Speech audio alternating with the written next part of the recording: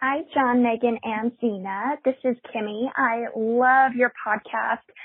I was wondering what your guys' favorite foreign language movies are. I love subtitles. I love seeing horror from around the world. So let me know. And by the way, I love Patrick Wilson and I love Leather Daddies. Thanks so much for all you do. Hey, I'm Regina from the Twin Cities. Zena lately touched on the topic that I wanted to ask about, and I was hoping you could kind of expand on it. I absolutely love the Asian horror genre, and I'm not the only one, because a lot of people make Asian horror movies into English-speaking versions. I was wondering what your feelings were on the topic, and if you had any Asian horror movie recommendations or favorites. Thanks. Bye. Okay, everyone, first and foremost, you didn't hear that wrong. I did play 2 calls back to back. That wasn't a mistake. As you listen to the calls, it's kind of the same subject. So instead of retreading the tire and so I can actually participate in this conversation, I have opted for us to actually answer the questions at the same time. Because, thank you, Kimmy, the question is about foreign language horror movies. And I don't know anything outside of the United States and Asia. So I'm going to lean on Zena and Megan very heavily on this one. And Megan is going to lean on the handheld recorder that she's using this week instead of her normal mic. So just so you know, that's what that sound is. Yes, sorry. And we'll fix it for next week. So, Zena and Megan, what are your favorite foreign language movies, not Asian? Okay, can I go first? Yes, go first. Please. Okay, I'm so excited. I love foreign horror movies. I love them so much. They just give me life. Okay, so I could just tell you just my favorites. Okay, the first one, Veronica from 2017. It's available on Netflix. It rocked my existence. It makes me want to go do a seance, but I won't. Also, it's from Spain. Then another one is called Loose, I believe, and it's on Shudder, and it's from Germany, and it's actually a student film, and it's like demonic and stuff. It's just another great one. And then, of course, I have to mention the South Korean A Tale of Two Sisters from 2003. No, it's Asian. No. Yeah. We'll get to that. Yeah. Okay, I'm sorry. I said not Asian. Listen, I got excited, okay? Now I just feel like ripping off my headphones and running out of here. No. Well, I got excited because I forgot that I enjoyed the French horror movie Raw and High Tension. There you I go. thought of 2 that weren't off the any Asian countries. Okay. Well, can I finish? I do have other ones that's not Asian. Yes. Oh, Yes, go. Okay, so this one's from Turkey, and it's called Baskin from 2015. Oh, yeah. Oh, Baskin. Yes, that one's really messy. And then another one from Germany called Anatomy from 2000. Yes. Oh, my God. I like that one, too. And then just the last one, it's from Russia, and it's called The Bride from 2017. I have not watched that one yet. I need to. Good stuff. Nice. Okay, Megan, what are yours? All right. I could spend hours on this topic, so I tried to condense and give like an eclectic overview of my tastes. So obviously the Rec series. Yes. I love them. The first 3 especially. Argentina, yes. Terrified. That's also on Shudder. That's always a requisite. Like anytime somebody wants, what's the scariest movie? That one. The Orphanage. The Lure from Poland. Revenge. Yeah. This one comes with a huge kind of content warning, but The Golden Glove. It's grittier and grosser than Henry, Portrait of the Serial Killer, but it's also in the same vein as that. So that is definitely not going to be for everyone. It's bleak, but it's so well done. Inside from France, The Devil's Backbone, Day of the Beast from Spain, and The Platform, which is on Netflix right now. So I went all over the map. International horror is kind of where it's at, really. It is. So, yeah. I'm equal parts proud and embarrassed that I didn't think of several of the movies that you listed. You're more well-versed than you thought. Well, and I got really excited for the Asian horror movie question. Because I really love Asian horror movies. Well, there you go. So we're going to thank Regina from the Twin Cities. Thank you for representing Minnesota as the temperature plunges to 30 degrees here. For real this time, evidently. And Asian horror movies. What are our favorite Asian horror movies? I'm going to start. Okay. Because I'm sure you guys are going to name so many more. I'm excited. I want to participate. Okay, so participate. First and foremost, I Saw the Devil Yes. which I think is on Amazon or Netflix right now. Mhm. The Eye, which is the original that got remade with the Lindsay, I think, was it Lindsay Lohan or Jessica Alba. Jessica Alba. Jessica Alba. Okay. Ringu, which The Ring was based off of. Ju-on, The Grudge, which The Grudge was based off of. Audition, which I Mhm. can't imagine us ever remaking that one. Host, which is phenomenal. Yes. I believe Host is on Amazon right now. The Host, we're um, talking about like the Bong Joon-ho. Yeah, the Host. Yes, not Host on Shudder. Like Host with, is having a whole Seance. other, yeah, okay. Yep, The Host. Got it. And then Gonjiam Haunted Asylum, which I recently saw on yeah. Amazon, and Noroi the Curse, which is also on Shudder, which I just watched, and they're both really good. I'll talk about them on future episodes. Sounds good. What did I miss? Okay, no. All right. Well, now I'm going to mention A Tale of Two Sisters from 2003. That one's a lot of fun. I'll skip this one because I know that Megan has this one. But another one, White Melody of Death from 2011, about this girl band group who steals a song and then they all die. So, and then La La Land from 2011, about this family that moves into this upscale like housing development, and the houses are gorgeous, but you know there's something terrifying going on. Naturally. And Of course. this one, another one, The Red Shoes or Red Shoes. You know, that one, I mean, because honestly, if I saw a pair of shoes and they were nice, I'd probably take them too. And they fit. So, and then also this one, it's not a movie, but I really like, and I spoke to you guys about this previously, the series Typewriter. It's a miniseries. There's only 5 episodes, and it's available on Netflix. Short and sweet. So we need to watch it. Yeah. Yes. What about you, Megan? All right. Wild Zero is one of my longtime favorites, and somebody needs to do a proper like Blu-ray release for that one. It's Japanese zombie horror, but it's like a horror comedy. It stars the band Guitar Wolf, and it's just so over the top fun. And nobody ever talks about it, and I wish they would because I love this movie. Shudder.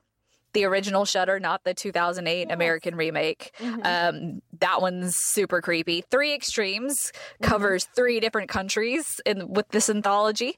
Dream Home, which I'm pretty sure is Zena's favorite. That one is super violent, super clever slasher, kind of different spin on a slasher. The Wailing, I feel like, is a more recent favorite from South Korea. Suicide Club will give you a nice intro to Sion Sono. Satan's Slaves from Indonesia. I really think Indonesian horror is having a serious moment right now that I want to give major props to, because it's like Empedagore, Made the Devil Take You, Made the Devil Take You 2, Satan's Slaves. I don't think the Queen of Black Magic has hit Shudder yet, or maybe it has. It's about to, but all of these are from Indonesia, and they're all like super violent, gory, creepy. I love it. So more Indonesian horror, please. So yeah, that's what I have on my list. And then One Cut of the Dead, not necessarily horror, but horror adjacent, is phenomenal.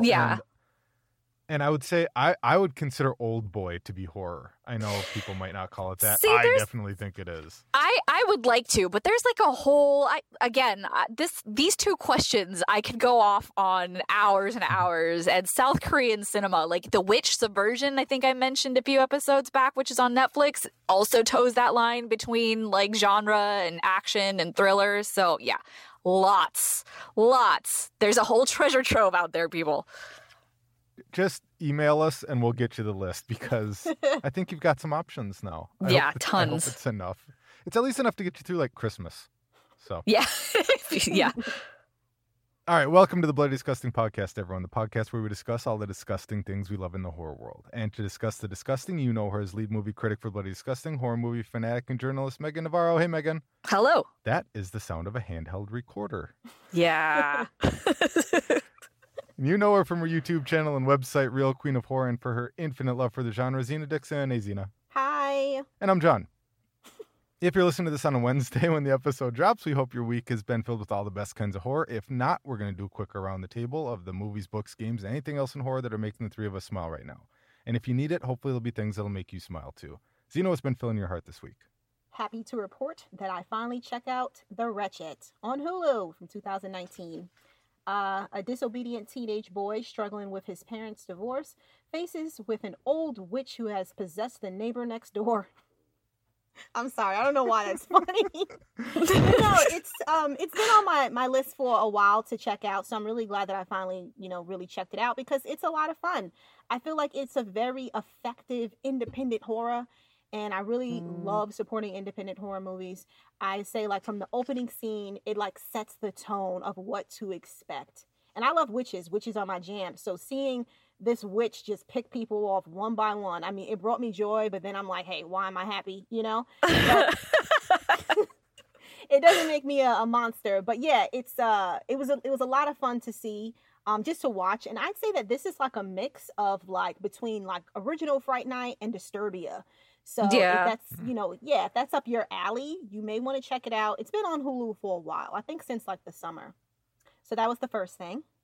Second thing, I checked out Bruiser on Tubi from 2000. After years of being bullied by others and cheated on by his wife, a man awakens to find his face has been replaced by a blank white mask. But then naturally, he goes on a rampage killing people. Because what else do you do when your face is replaced? Exactly. You might as well. I really enjoyed this one. Like, I would always see the poster, but I've never heard anything really about it until I looked it up and I saw that it had like a mixed reviews and stuff like that. So this is a George Romero movie, and I love the fact that he created a villain kind of similar to his movie Martin, but I ended up caring about, this character.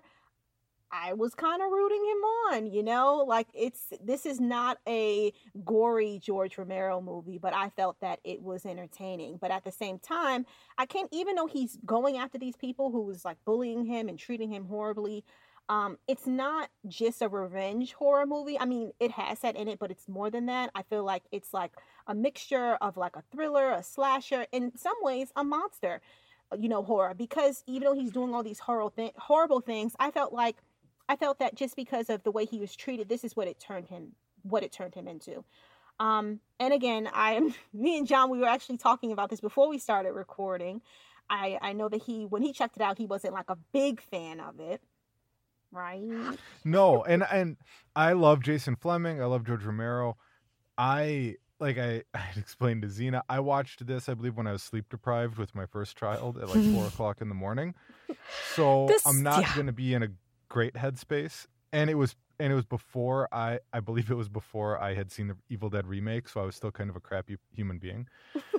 And so my bigger issue with this, it wasn't the acting or anything like that. It was more the editing. The editing was really jarring for me, so I kind of feel like I need to go back and give it another shot. I do have a question, John. Is that your bar? It's like everything pre-accepting Evil Dead remake is bad, John. Everything after is good, John? No, because I think I still had a gray period after that too. I don't think Good John started in until 2016, 2017. So Good John is still very new. Got it. Oh yeah, I'm still learning to walk. I'm newborn cat. Aw, you're Bambi. But I'm happy about it. I enjoy being Happy John and not Troll John, who's mad that people keep making remakes. Oh, this affects my life somehow. No, it doesn't. Don't watch it. Settle down. Settle down. Yeah. Oh, you like horror Bambi. And I'll get into that when I get to my movies for this week. But yeah, but anyway. I did enjoy it, and I do think that maybe it was a little bit before its time, because even when I think about the way it was promoted, I remember back then, I remember seeing some posters for it, but not really a lot. So yeah, it's just crazy, because obviously I feel like if it came out like now with like streaming and Netflix and Redbox and all this stuff available, obviously it would do a whole lot better. I just feel like that character alone, he's pretty awesome. Also, the Misfits, they perform, so yeah, that doesn't convince you. But yeah, that's the selling point right there. Not anything else, just the Misfits. There you go. But yeah, if you do plan on checking this one out, I recommend skipping the trailer if you have not seen it and just watch it. So, what about you, Megan? I was doing some research on noir because it's Noirvember for a lot of cinephiles. You know, they dedicate their month to watching noir movies, but I am a horror fan, so I was kind of trying to figure out what's at the crossroads of horror and noir. I discovered The Seventh Victim. That is from 1943. It's on the Criterion Channel. And the plot is... See, I hate to even say this plot. This plot is listed on IMDb, but I feel like it takes a while to build to this. So I'm just going to abbreviate it. Essentially, a sister, she's going to school and discovers that her tuition hasn't been paid in months because her sister's responsible for that, and her sister goes missing. So she embarks on this investigation. She's trying to find out what happened to her sister. And IMDb gives that away, I think. Because I ran into that this week too. It's like a really short, it's 1943, so it's old, and it's like an hour and 10 minutes. It's a really short movie. And it's produced by Val Lewton, who did Cat People. He's well known for a lot of horror movies of that era. It's the directorial debut of Mark Robson. He previously had edited Cat People and I Walk with the Zombie. This is very noir. The horror doesn't quite come into play until much later for an hour and 10-minute runtime, but it's super, super bleak. Critics did not like it at the time. I don't think audiences probably liked it because it's very nihilistic, especially with what happens to one of the main characters. I liked it. I really like kind of old-timey discoveries like this. Like, I had never seen it. I'm familiar with Val Lewton to an extent. I like Cat People. I like a lot of what he does, but I had never had any familiarity with this movie, so I really liked it. I definitely feel like that's a good start to Noirvember for anybody that wants to participate. And then I checked out Mimic. It's on. Yeah, I hadn't seen it in a while, and for some reason I had a wild hair up my bum to revisit the trilogy. And I say revisit because I can't remember if I'd ever seen part 2 before, and I definitely hadn't seen part 3, so I started with part 1. And it's on Pluto, came out in 97, and if you aren't familiar with Mimic, 3 years prior to the start of the film, entomologist Dr. Susan Tyler genetically created an insect of cockroaches that would kill a disease, and they were supposed to be bred to where they would die out on their own. This virus would be wiped out and they would die, problem solved. Except they didn't. They evolved and developed the ability to look like their predator, which is man, and they're seeking to kill him. So I like this one. I know it has so many problems behind the scenes. Like, this was Guillermo del Toro's first studio-backed films after he did Cronos. And it was produced by the Weinsteins, who are scum, and naturally he had a very bad time making this movie, particularly Bob Weinstein, who kept pushing and pushing. It's not scary enough, it's not commercially horror enough, which was not really the vision that Guillermo del Toro was going for. Bob Weinstein actively worked to get him fired off of the project until Mira Sorvino had to actually step in and let him do this. So, this wasn't the final cut that Del Toro wanted, because Weinstein was adamant that he have the control to release the final cut. And I think now you can actually go back and see the director's cut, which is way more in line with what he was going for, because Del Toro's stuff is never outright horror. It's just kind of horror language to supplement his stories. But all of that said, I like it. I still like it. I think he did a good job with the hand he was dealt. And, I don't know. I like it. I remember seeing this one in the theaters when I kind of rediscovered my horror fandom in high school. So I can date myself right now. And I remember being just fine. I wasn't a huge horror fan going into it by any means, but it's like the weekend. Your friends are going out to a movie, and what should we watch? And we're like, I don't know, we've seen whatever else was in the theater, so let's go see Mimic. And I was confused as shit through a lot of it because I didn't know what was going on going into it. But I mean, again, it was Guillermo del Toro, so if nothing else, it's also just a very good looking horror movie. It's a very well shot horror movie, I mean, it's a weird concept, but I think it works. Yeah. Isn't Gabriel Byrne in it too? No. Not? I think it's Jeremy Northam is in it. Obviously Mira Sorvino. Josh Brolin is in it for a little bit. Really? I think Charles something. Dunham. I don't have the name in front of me, so cut that out. But yeah, Gabriel Byrne is not in it. See, I have to try and figure out what the hell I'm thinking of that. Yeah, I don't know. You're thinking of a totally different movie. He's I'm like, sure. I like that movie. And then he goes to watch Mimic and no. But yeah. So And then I watched the remake of Old Boy somehow. Because now Somehow. that's in my head. I don't want it in my head either. I want to not think about it. So yeah, that's what I watched. What did you watch, John? I see you have a theme here. I do have a theme, and I'm going to stop looking at my phone to see if he's in Mimic. You're right, it's not. Or any of the sequels. I was thinking maybe it was Mimic 2. I don't know.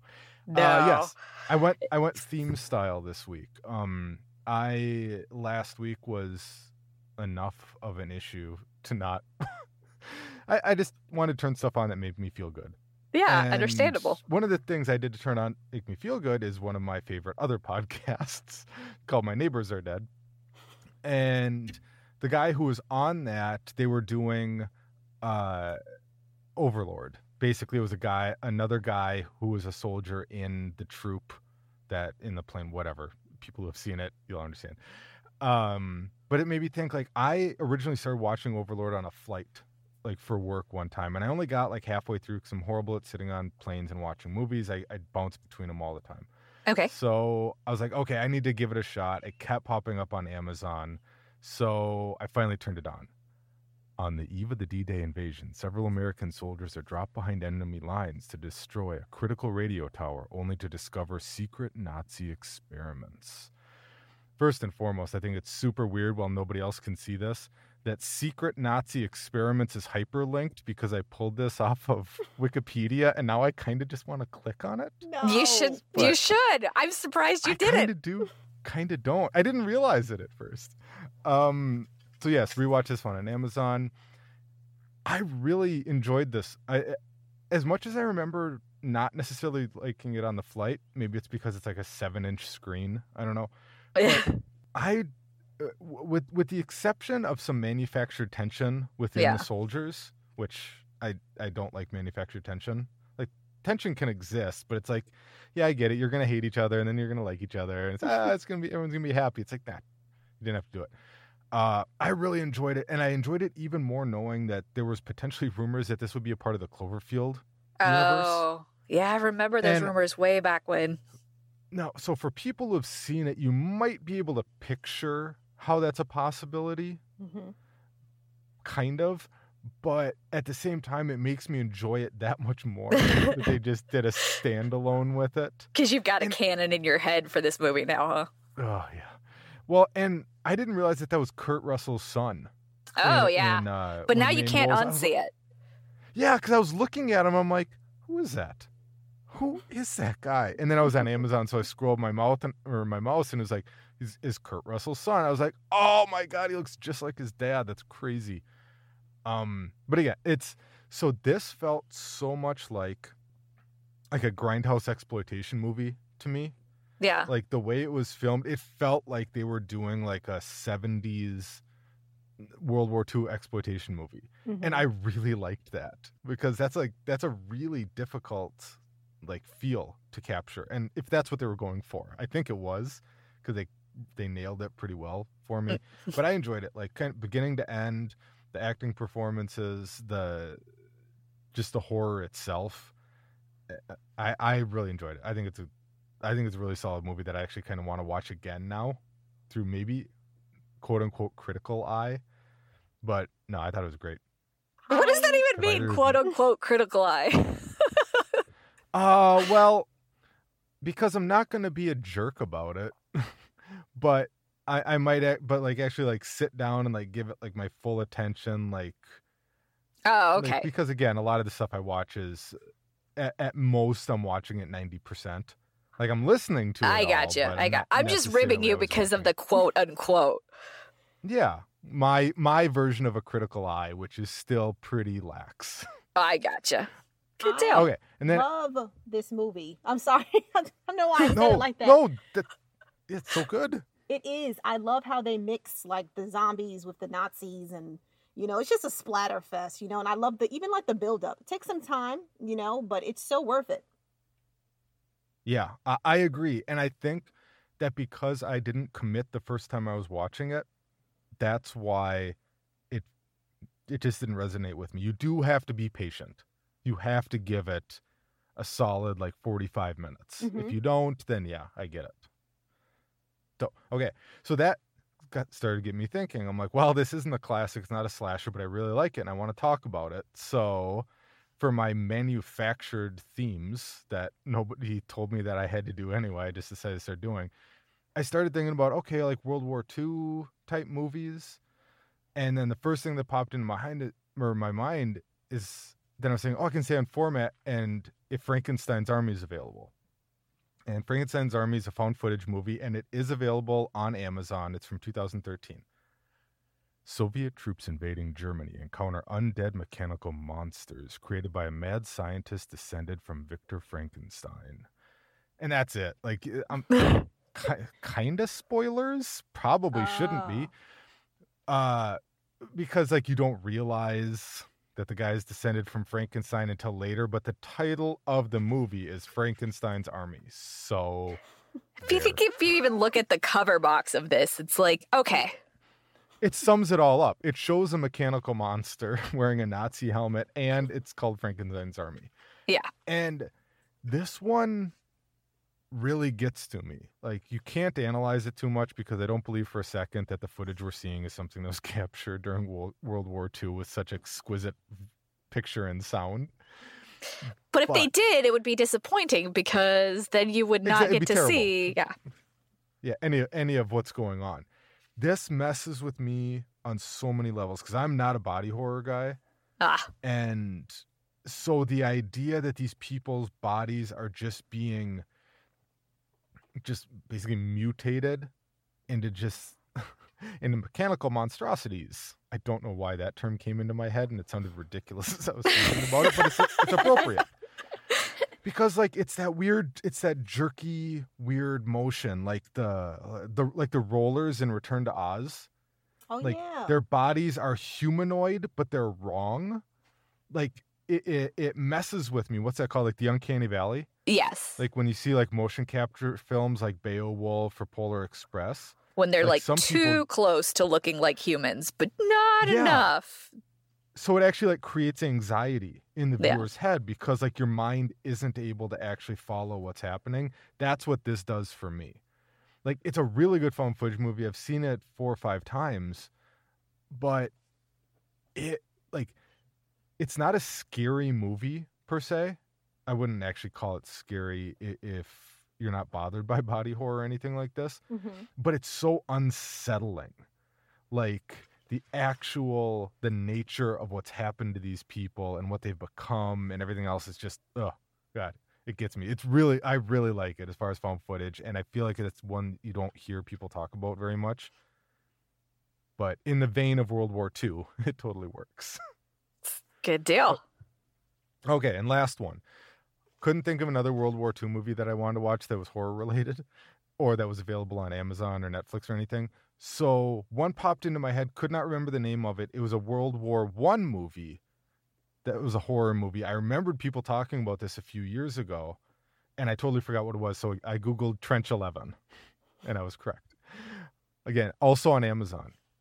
Near the end of the First World War, a group of Allied soldiers are sent to investigate a secret German bunker and discover the horrors that lay beneath it.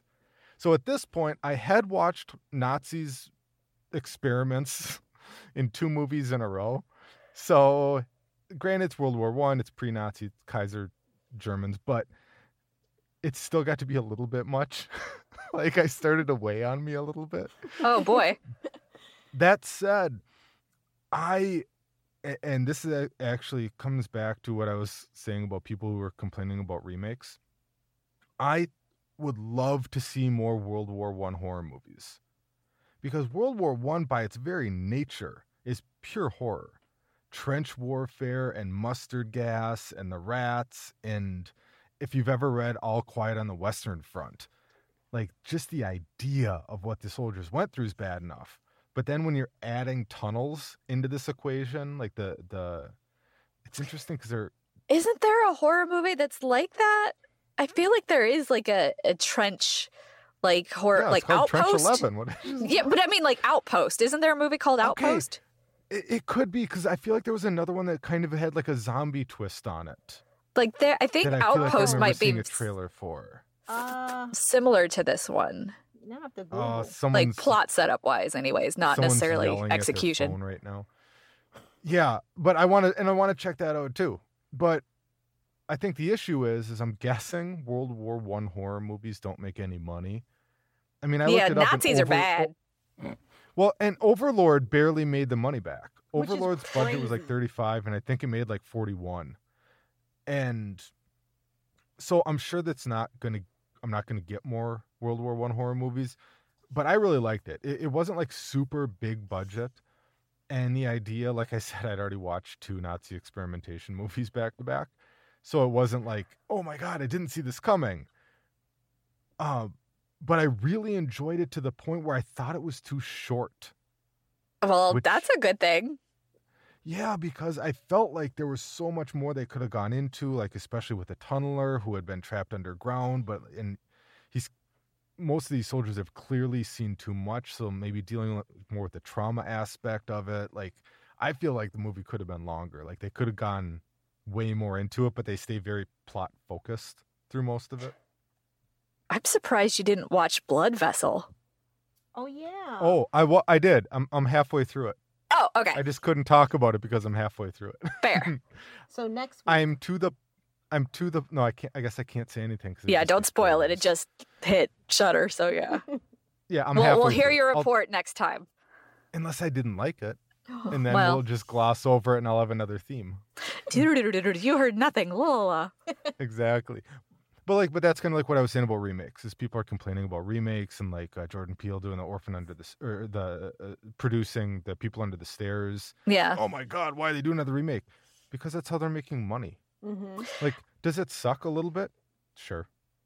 Like, I wish that there could be a lot more original horror plots being presented to studios and studios being interested in it. Yeah. Yeah, but my argument is our audiences have nobody to blame but themselves in that aspect. Totally because if agree. you're not supporting original horror, then they're getting a clear message what sells and what doesn't. Exactly. But also, I would argue the case for remakes is that it works to introduce younger audiences to the original. Like, I'm thinking back to, did I ever see The Thing before 1982's The Thing? No. Did I see the original Blob before I saw 88's Blob? No. But guess what? That was a gateway into those older versions. Right.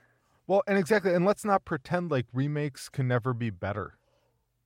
Or do something different completely that sets itself so far removed that, People need to let... Sorry, go ahead. I was just going to say there's room at the table for all of it as far as I'm concerned. More horror, the better. I agree. And then kind of like what you said earlier, John, if you don't want to see it, don't watch it. Yeah. Exactly. Let go of this idea that your childhood is being ruined. You already lived your childhood. It's over. You lived your childhood. I know you wish it wasn't. Mister, I'm a child at heart. Your childhood can live on as much as you want it to. But I see my what you're adulthood saying. is so much better than my childhood. Oh, that's a I love very you, Mom dark and Dad, statement. If you ever listen to this. Well, no, but it took me a long time to actually feel comfortable. Like, I mean, some people feel that as a child. I Fair. didn't feel that till I was an adult.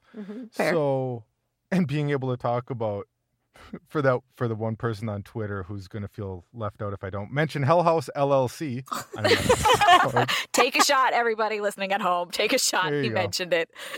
That I can feel comfortable and happy just talking about whatever I like. Like, I Yeah. don't feel like somebody might have just been like, oh my God, you said you've watched Frankenstein's Army 4 times. You suck.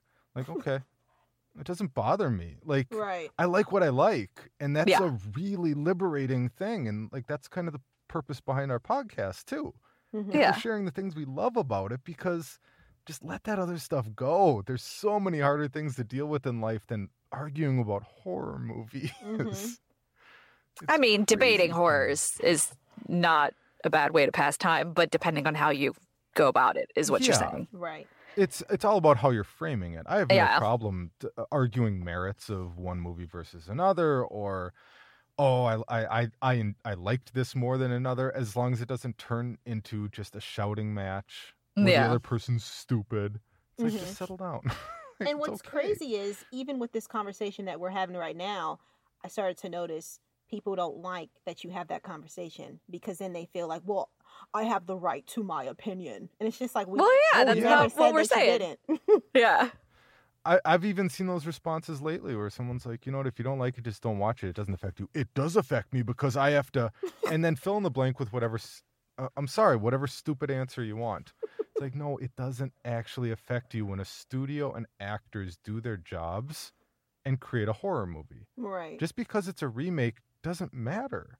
Even if it's a bad remake, frankly, that's even better for you. Good for you. Then you can point at the original that you love so much. Like, but it's so strange that you just think when Candyman finally comes out, whenever it finally comes out, like, it's not going to be amazing. Like, I'm sorry. Like, I know you don't need to assume how a movie's going to be in advance, but come on. Like, just from the trailers alone, unless they're the most impeccably cut trailers of all time, it's going to be pretty great. You know, so it's just, I don't know. I don't get it. Like, people, I know that people like to, I'm going to cut all this out. Why? I think it's a good conversation. Oh, no, I'm going to start, well, see, then I'd start going down a hole of, like, whatever. We don't want to talk about holes. Be happy. Or, yes, let's be happy. Let's not talk about, like, spiders going into eye holes and stuff like that. Spiders and eye holes. She's and totally leather gonna bring up. daddies.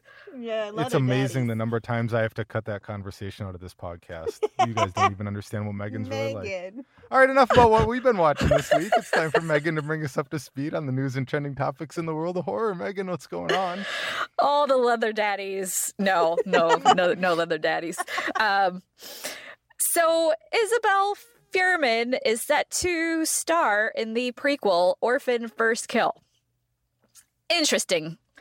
I don't know if you guys are fans of 2009's Yes. Orphan. I liked it. Love I liked it. But it's interesting because she's now 23, and this is a prequel set before 2009's film. So she's no longer, that was what, 10 years ago? Yeah, 11, yeah. yeah, so, you know, she was literally a child filming that movie. So how is she now a young adult? So I'll get to that. So William Brent Bell, he directed the Boy franchise. He's already shooting this prequel in Winnipeg. In order to help Fuhrman bring her character to life again, they're reporting that they're utilizing a combination of forced perspective and world-class makeup to make her look like 40-year-old trapped in a 9-year-old's body, or however old Esther is supposed to be. So the plot is Lena Klammer orchestrates a brilliant escape from an Estonian psychiatric facility and travels to America by impersonating the missing daughter of a wealthy family. But Lena's new life as Esther comes with unexpected wrinkle that pits her against a mother who will protect her family at any cost. So far, it sounds a lot like the original's plot too. Julia Stiles is also set to star. So I don't know. I'm very intrigued by this whole concept of her playing herself, like, but now she's older, and forced perspective being a thing that they cited as how they're handling the market age difference between the original and this prequel story. So I don't know. Do you have any thoughts on that? I think that it's possible because yeah. she in the the regular Orphan, she's actually 33, right? Right. Okay, 33. So if they're going to do it like 10 years beforehand, then the real Isabel, she's 23. So I think it can work. But she might look a lot older than she Right. did 10 years ago. So I don't know. Because I think about even with the makeup, when she was having like a meltdown when she was trying to get with that old dude, And like she like wiped it off her, and she just looked a mess. And obviously she looked older. So I don't know. I think they're gonna make it work. I'm really excited about this. I really, really loved the movie, because at first, sometimes when I see like little kids in horror movies and they're acting a mess and like acting crazy, I'm just like, okay, you are the adult, you are bigger than them, do something. But no, she's a whole grown woman. Like, I don't know, it's just cool. I mean, are they just gonna try doing de-aging on her? No, that's what I'm saying. Like they're relying on makeup and forced perspective in their shots to make her seem like, you know, still a 12-year-old. So we'll see. I mean, it's very curious. Go for it. Yeah. Yeah. I think that, sure, let's see what happens. I hope it works. Yeah. I mean, we shall it kind of opens up a lot of possibilities for actors and actresses in the future. As opposed to, well, you're 10 years older, you can't do this role anymore. Well, see you later. The magic of movies. Exactly. Today, well, I guess this will have been Monday when this airs, but Universal sets the date for Jordan Peele's new horror movie. So about a year ago, Universal Pictures announced a 5-year exclusive production partnership with Jordan Peele and his company Monkey Paw Productions, with Jordan Peele's supposed to direct. And they announced today the release for one of them, which will be his third directorial effort. The movie has no title right now, but it is set for release July 22nd, 2022. So there are no plot details, no title. Really cutting it close on that one, aren't they? Yeah. Well, I'm sure he's been working on this. So there's no plot details, but there's an interview in the Volume 2, Issue 3 of Fangoria where he was interviewed by director Paul Thomas Anderson. And he said that with Get Out and Us, and neither one am I going for the scariest movie of all time. I have one of those coming. So I'm hoping that that's what this is. I don't know what else it would be. I mean, clearly something was already in the works. He must have already had a script in the works for them to set a 2022 release date. So which makes me think that whatever, if he didn't think Get Out or Us was the scariest effort, but he's going for the jugular here, I'm excited. I mean, I'm excited regardless. Same.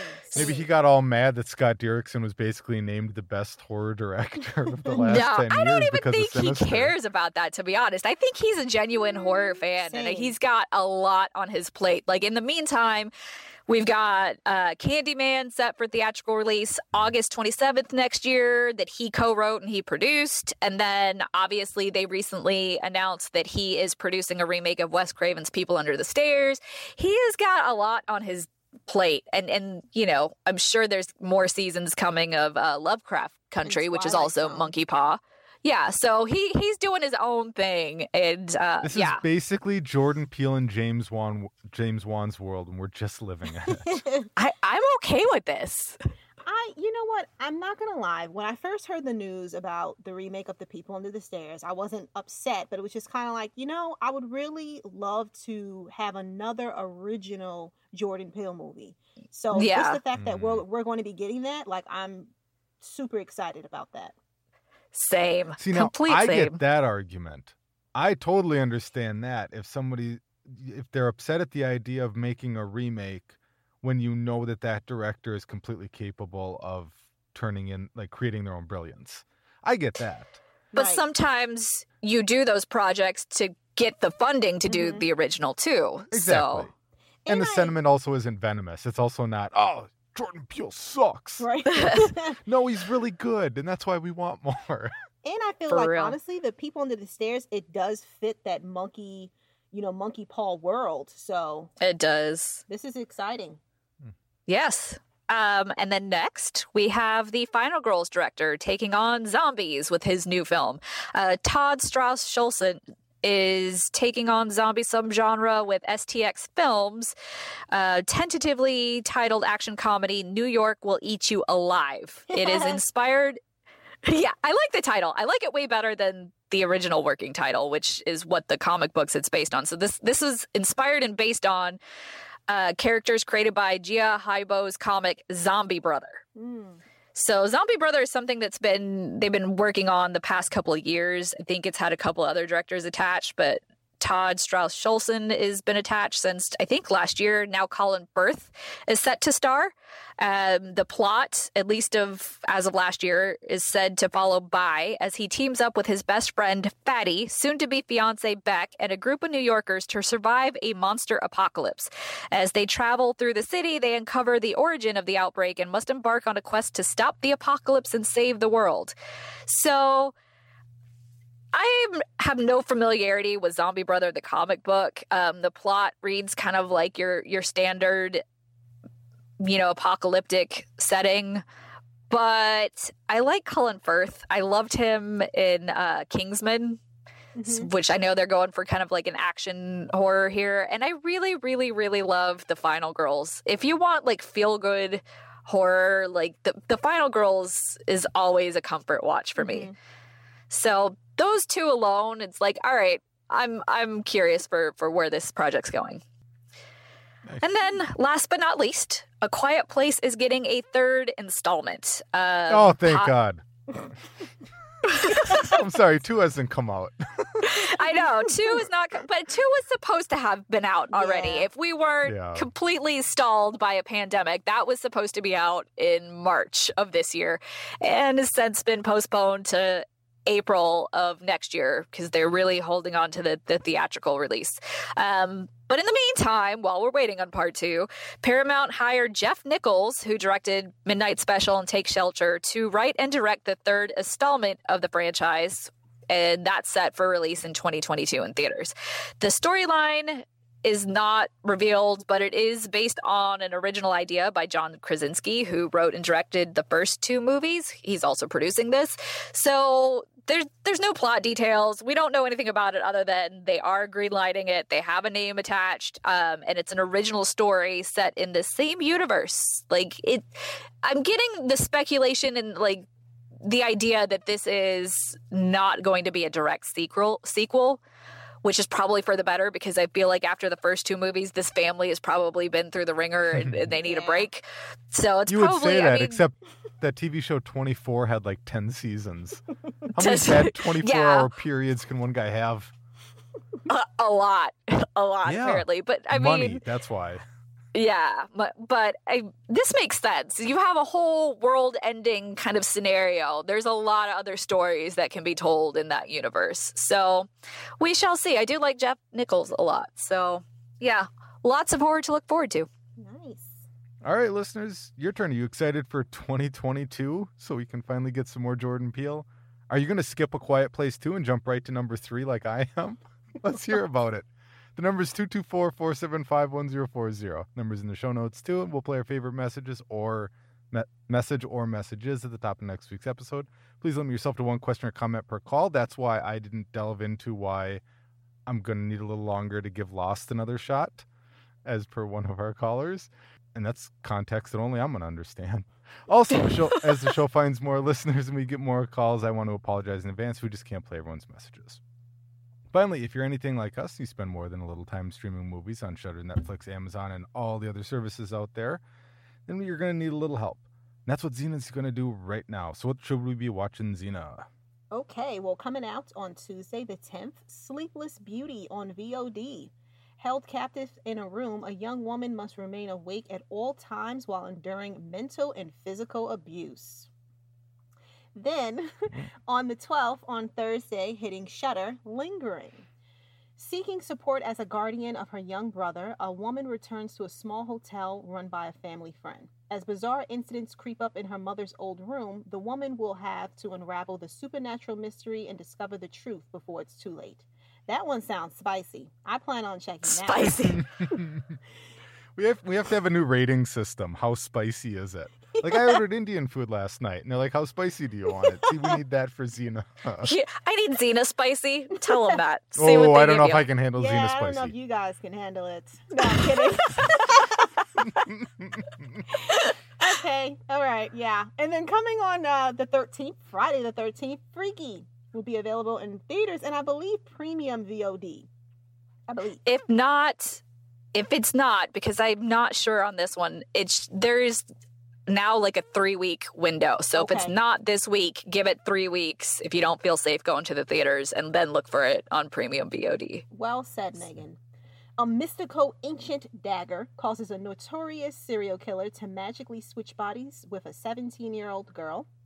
And then the last one we have, also coming out on Friday the 13th, It Cuts Deep on VOD. According to Dark Sky Films, this one is both horrifying and hilarious. Basically, it plays upon the fears of both parenthood and manhood in equal measure and flips the tables on Interesting. the classic good guy versus the bad guy trope. And just in case, if you guys missed it and you, for some reason, I don't know how, we do have blood. We do have. Are you bloody not dis- listening to us, people? Because it's like, how? How do you not know? But okay, but just in case if you don't, we do have available Bloody Disgusting TV. It's available. You don't even have to decide what you want. Just cut it on and have a good time. There you go, on And Roku. if you're lucky, you'll watch Popcorn.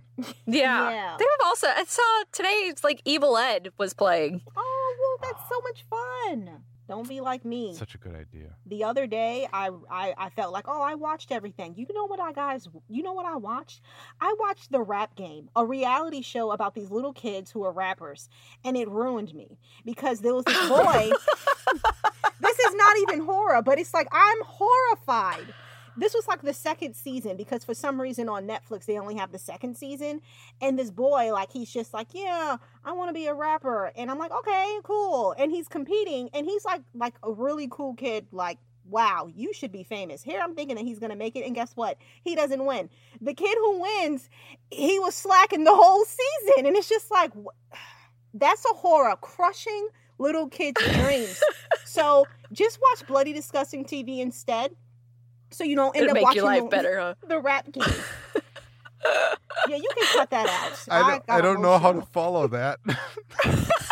Just cut it So out. I guess we just have to end the episode. That's the Bloody Disgusting podcast for this week, everyone. If you'd like to read more from Megan, you can check out her reviews at bloodydisgusting.com and on Twitter at hauntedmeg. Xena can be found on her own site, realqueenofhorror.com, and the YouTube channel of the same name, or at Lovely Xena on Twitter. And you can hear me on my weekly horror narration podcast, Creepy. Don't forget to hit the subscribe button on your favorite podcast app, and feel free to follow us on Instagram and Twitter at BeDisgustingPod, or drop us an email at bdisgustingpodcast@gmail.com. I promise that I will start doing a better job checking those emails. Thank you to everyone who's already sent us messages and that I responded to just today. So for this week, I'm John. I'm Megan. I'm Xena. Grab some popcorn, cozy up on the couch, and watch something you love. Just make sure it's something bloody.